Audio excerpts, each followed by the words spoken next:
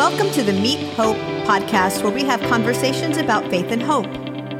Hope is one church made of people living out their faith through two expressions, in person and online. We believe a hybrid faith experience can lead to a growing influence in our community and our world for the sake of others. Welcome to Hope.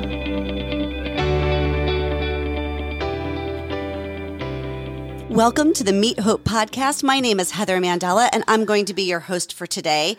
I am very excited because we are in the middle of a series based on parenting workshops we offered just recently here at Hope Church. And so we have been meeting with our presenters and asking them to share a little bit about what they shared with our families. It was an amazing weekend. I have heard incredible things back from our families who attended, and I am excited to be here with Bryn Gatilius today. So, Bryn, I've known you for a very long time. 18 years. Yep, but our listeners have not. So tell us a little bit about yourself.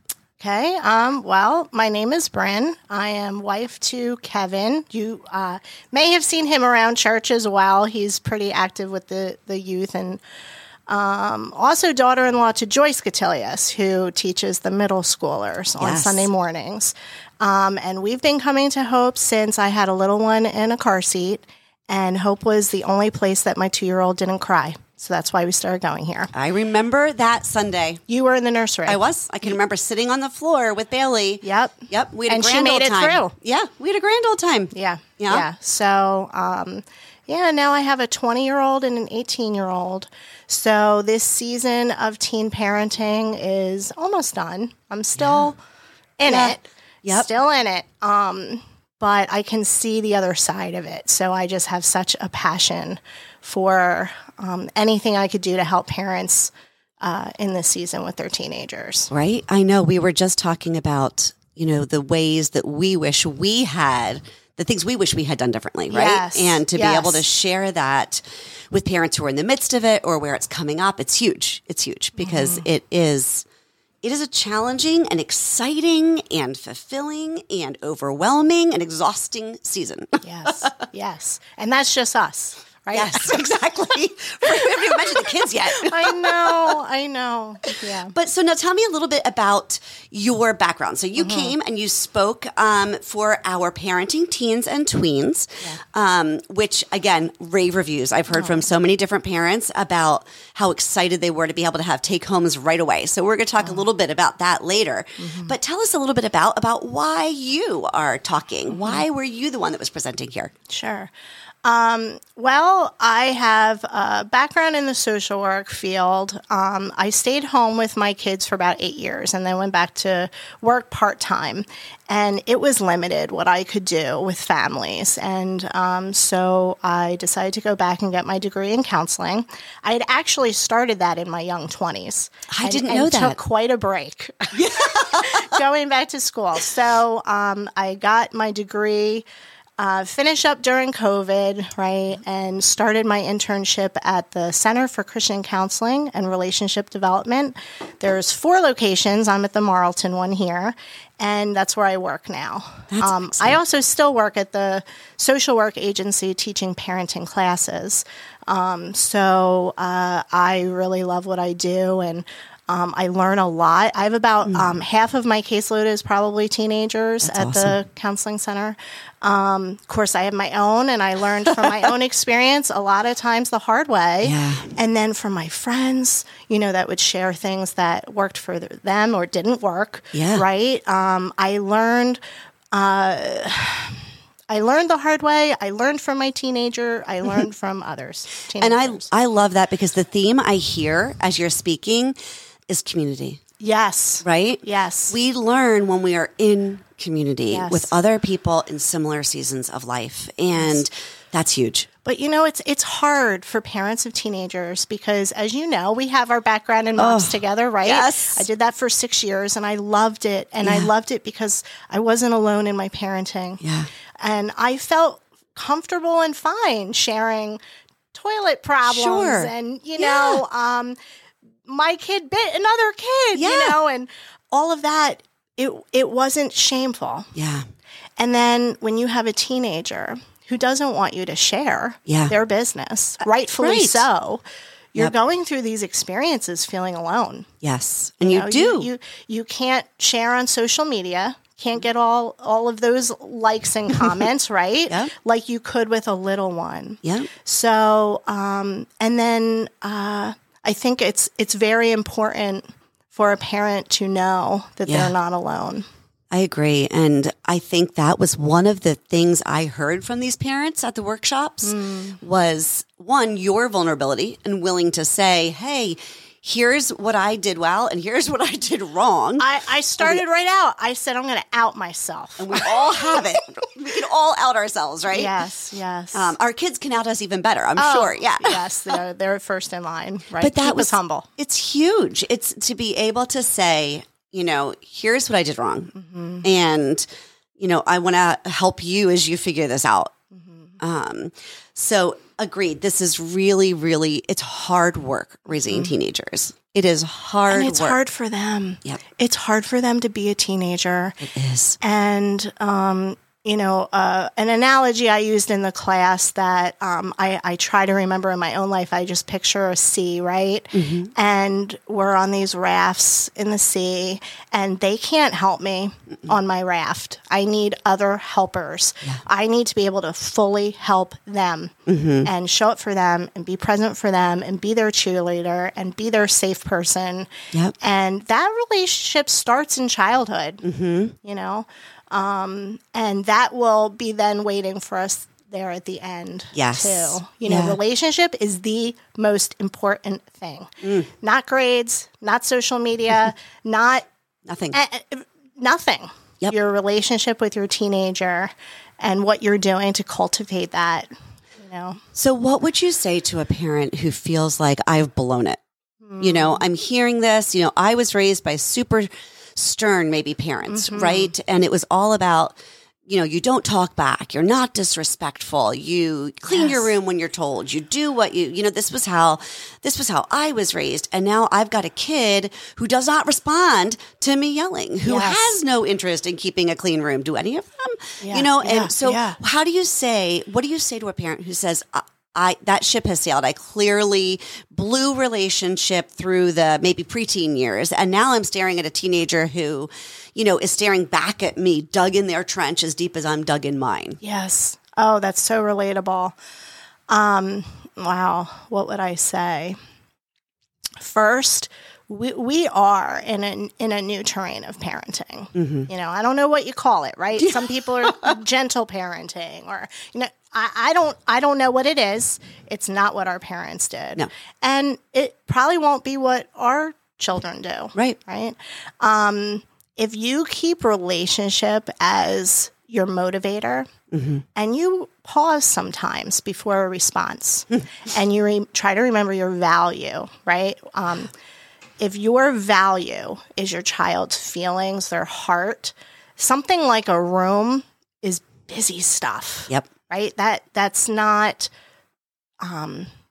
aligned with our value together.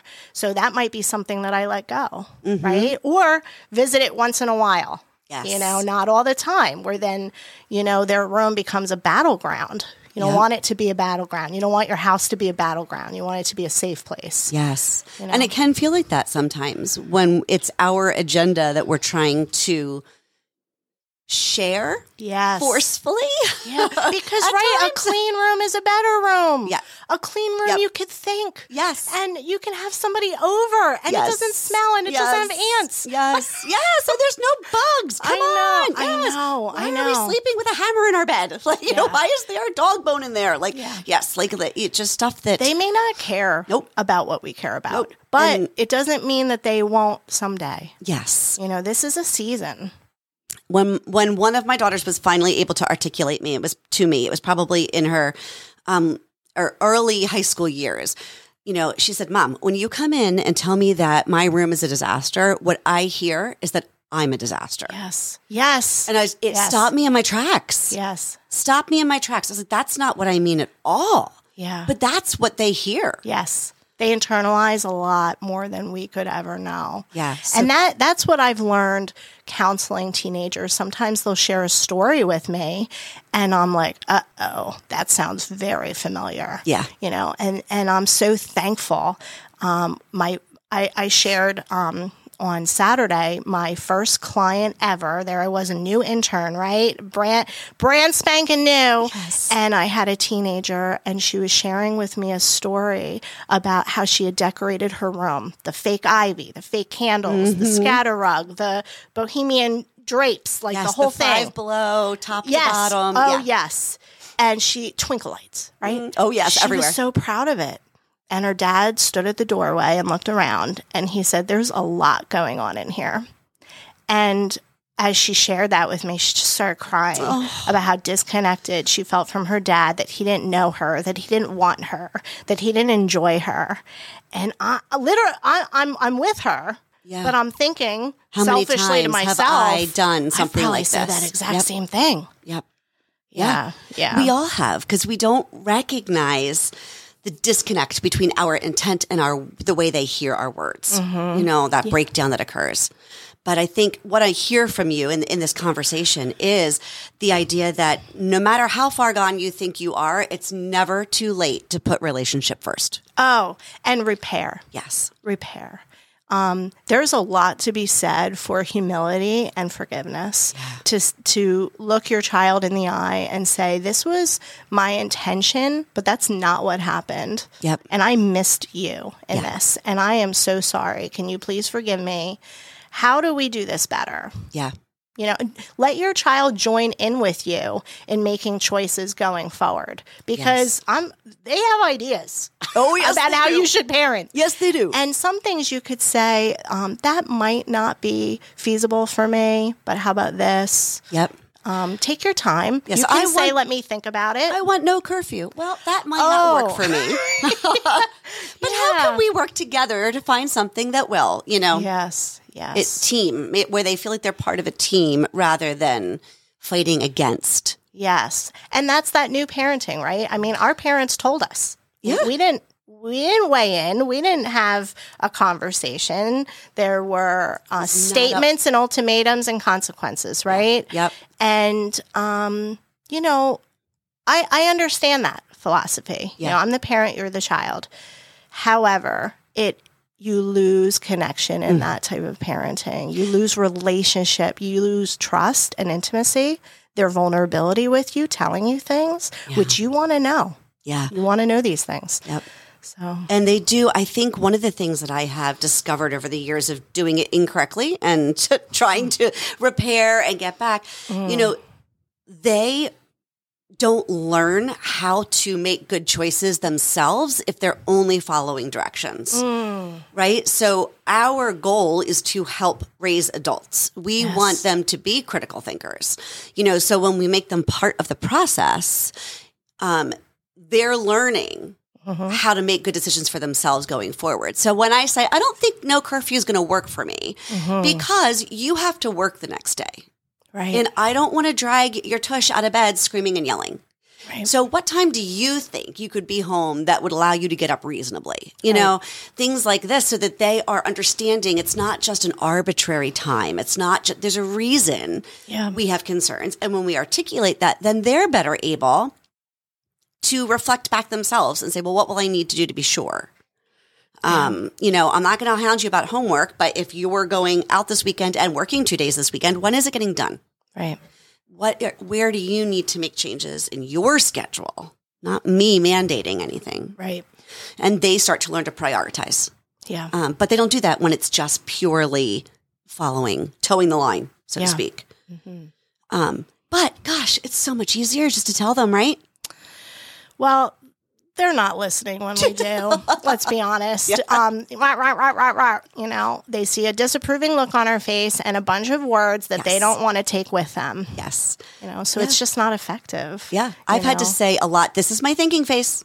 Like, give me time to process, right? Like, I don't want to respond. And I realize my initial look is not necessarily appropriate. Yeah. So this is my thinking face. Let me think. Yes. You know, let me walk away and come back with an answer. Yes. because my initial reaction is not always the right one. Yes. That was something that took me years to learn. Yeah. I would quickly react. A lot of times I would overreact. I would feel, 15 different things all at once, and everything seemed permanent. Yes. And I have learned, even if I'm like biting my tongue so hard it may like literally fall out of my mouth, I need a few minutes. Yeah. I need a few minutes. That's the other phrase I think we say a lot in my house is very few things are forever. So we make the best decision we can with the information we have at the time. But that does not mean that we can't change our mind. Right. It doesn't mean we can't go in a different direction. We can't make repairs, changes. Very few things in life are forever. As those kids get older and they start worrying about college and futures and careers, I joke and I say, like, my husband happens to be someone who graduated in his career field and has stayed in it through retirement. He's probably the only one I know. Yeah. Like, that is not the norm anymore. Right. So I tell them frequently, like, look, you're going to do what's best for you right now. Yeah. And God's going to use that in your future. Yep. But take the pressure off. Oh, yeah. Of that could be forever. a future podcast. Right? Oh, those things are so hard for this graduated teen world. Yes. What do I do with myself now? Yes. Oh. And we have lots of suggestions for them that they don't want to hear. Rightly so. It's their decision to make. Yeah. So tell me, what were some of the favorite takeaways that you gave at the parenting seminar? Are there any things that you maybe wished you'd known when your girls were younger, or things that worked really, really well that you think that our listeners might be able to walk away with from this podcast with one or two tricks in their back pocket? Sure.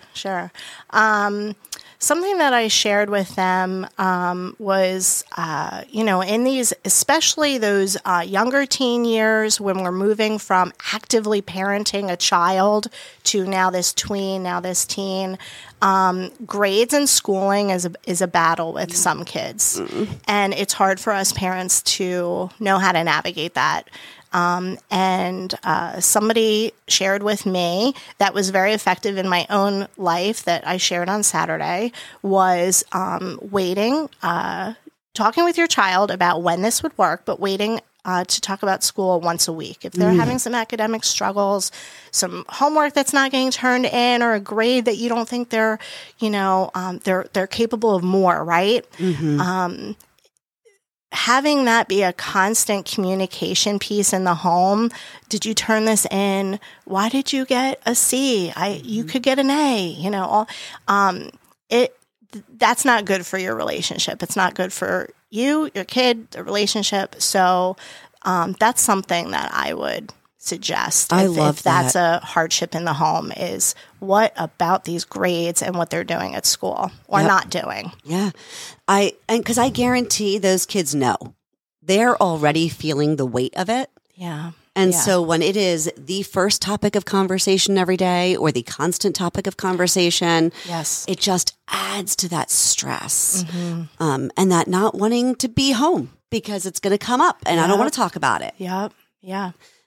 That's something I wish I had grasped sooner and had put into place sooner, because it's so hard as parents. We have our own agenda when it comes to grades. Yeah. Right? Yeah. And we worry about things like them getting into college and getting scholarships and, what does this mean? It takes it travels down the road quickly in our mind, right? We spiral. Yes. And we worry about things that are not today. Like being present in today is important with a teenager. Yeah. What can I do? And I'd say the other thing is figure out what strengths your teenager naturally has, and they have them. Yes. Even if it's, all I know about my teenager is that she spends hours on social media. Okay, that's telling me, she really wants to be connected with friends, maybe. Absolutely. If she's hearting all her friends' things and being encouraging, that's the gift of encouragement. Just try to really wonder about what it is that your child naturally does well, that comes easily to them, and applaud them in that. cheerlead them. Let them think that they are amazing and awesome, and their name is going to be in lights. And they need someone doing that for them. You know, the world takes enough as it is. They take from themselves. Yes. You know, their self-esteem can take such a hit during these years. They're so often their own worst critics. Yes. Right? They're the hardest on themselves, and we just don't see it. Yeah. Because they're constantly in defense mode with us. So they're defending themselves with them all the time with us. Yeah. When the reality is that they're already berating themselves for most likely anything that we've thought of. Yeah. And more. Yeah. So try to encourage that. Try to get them involved in that. Sometimes during these years, it's like, wait, my kid played softball for 10 years and now she doesn't know what to do. Or he, you know, was part of the soccer team, but now that he's not varsity, he's doing nothing. Yeah, maybe he can help coach littles. Maybe he can, exactly. To figure out. And, you know, another thing I'd suggest too, sometimes is as adults, we could be like $7 for a Starbucks drink, right? That's ridiculous. Well, if that's their world, join them in it. Yep. Pay the $7 to go to Starbucks and have a pinkety drinkety with them, right? Yes, our Starbucks budget grew exponentially in those teen years because it really was conversation would happen on the way to and from. Yes. And there were lots of times where Kevin's like, let's go to the far one, because we knew like that time in the car was conversation time. And it was how we would get to hear what was going on in their lives. Oh, the car is a great tip. It is. The car is a great tip. And before they start driving themselves, if you're, you know, able to chaperone the different things, and by that I don't mean sitting in the movie theater with them. No. I mean being the driver. Being the driver. That's how you hear the tea. Oh, they forget you're there. It's amazing. You get all kinds of dish. Yeah, it's great. Yeah, absolutely. I agree. That was definitely a big open door for us that we were so grateful for. And mine would always rather use my gas and have me drive anyway, even now that they're young adults. So that's a good idea. Oh, I like that. They're still like, can you drive? I don't have any gas. Sure. Yeah. Sure. Oh. Bryn, thank you so much. I've had a lot of fun. I hope that our listeners will feel as well that they've gotten some practical tips that they can, you know, put into practice right away. And I want to encourage them. You know, we have a parenting teen small group that meets here monthly. And if they're interested in that, you can check out meethope.org for more information about when they meet. There's lots of other parenting small groups that come and go as well. So keep your eyes open there. But community, right?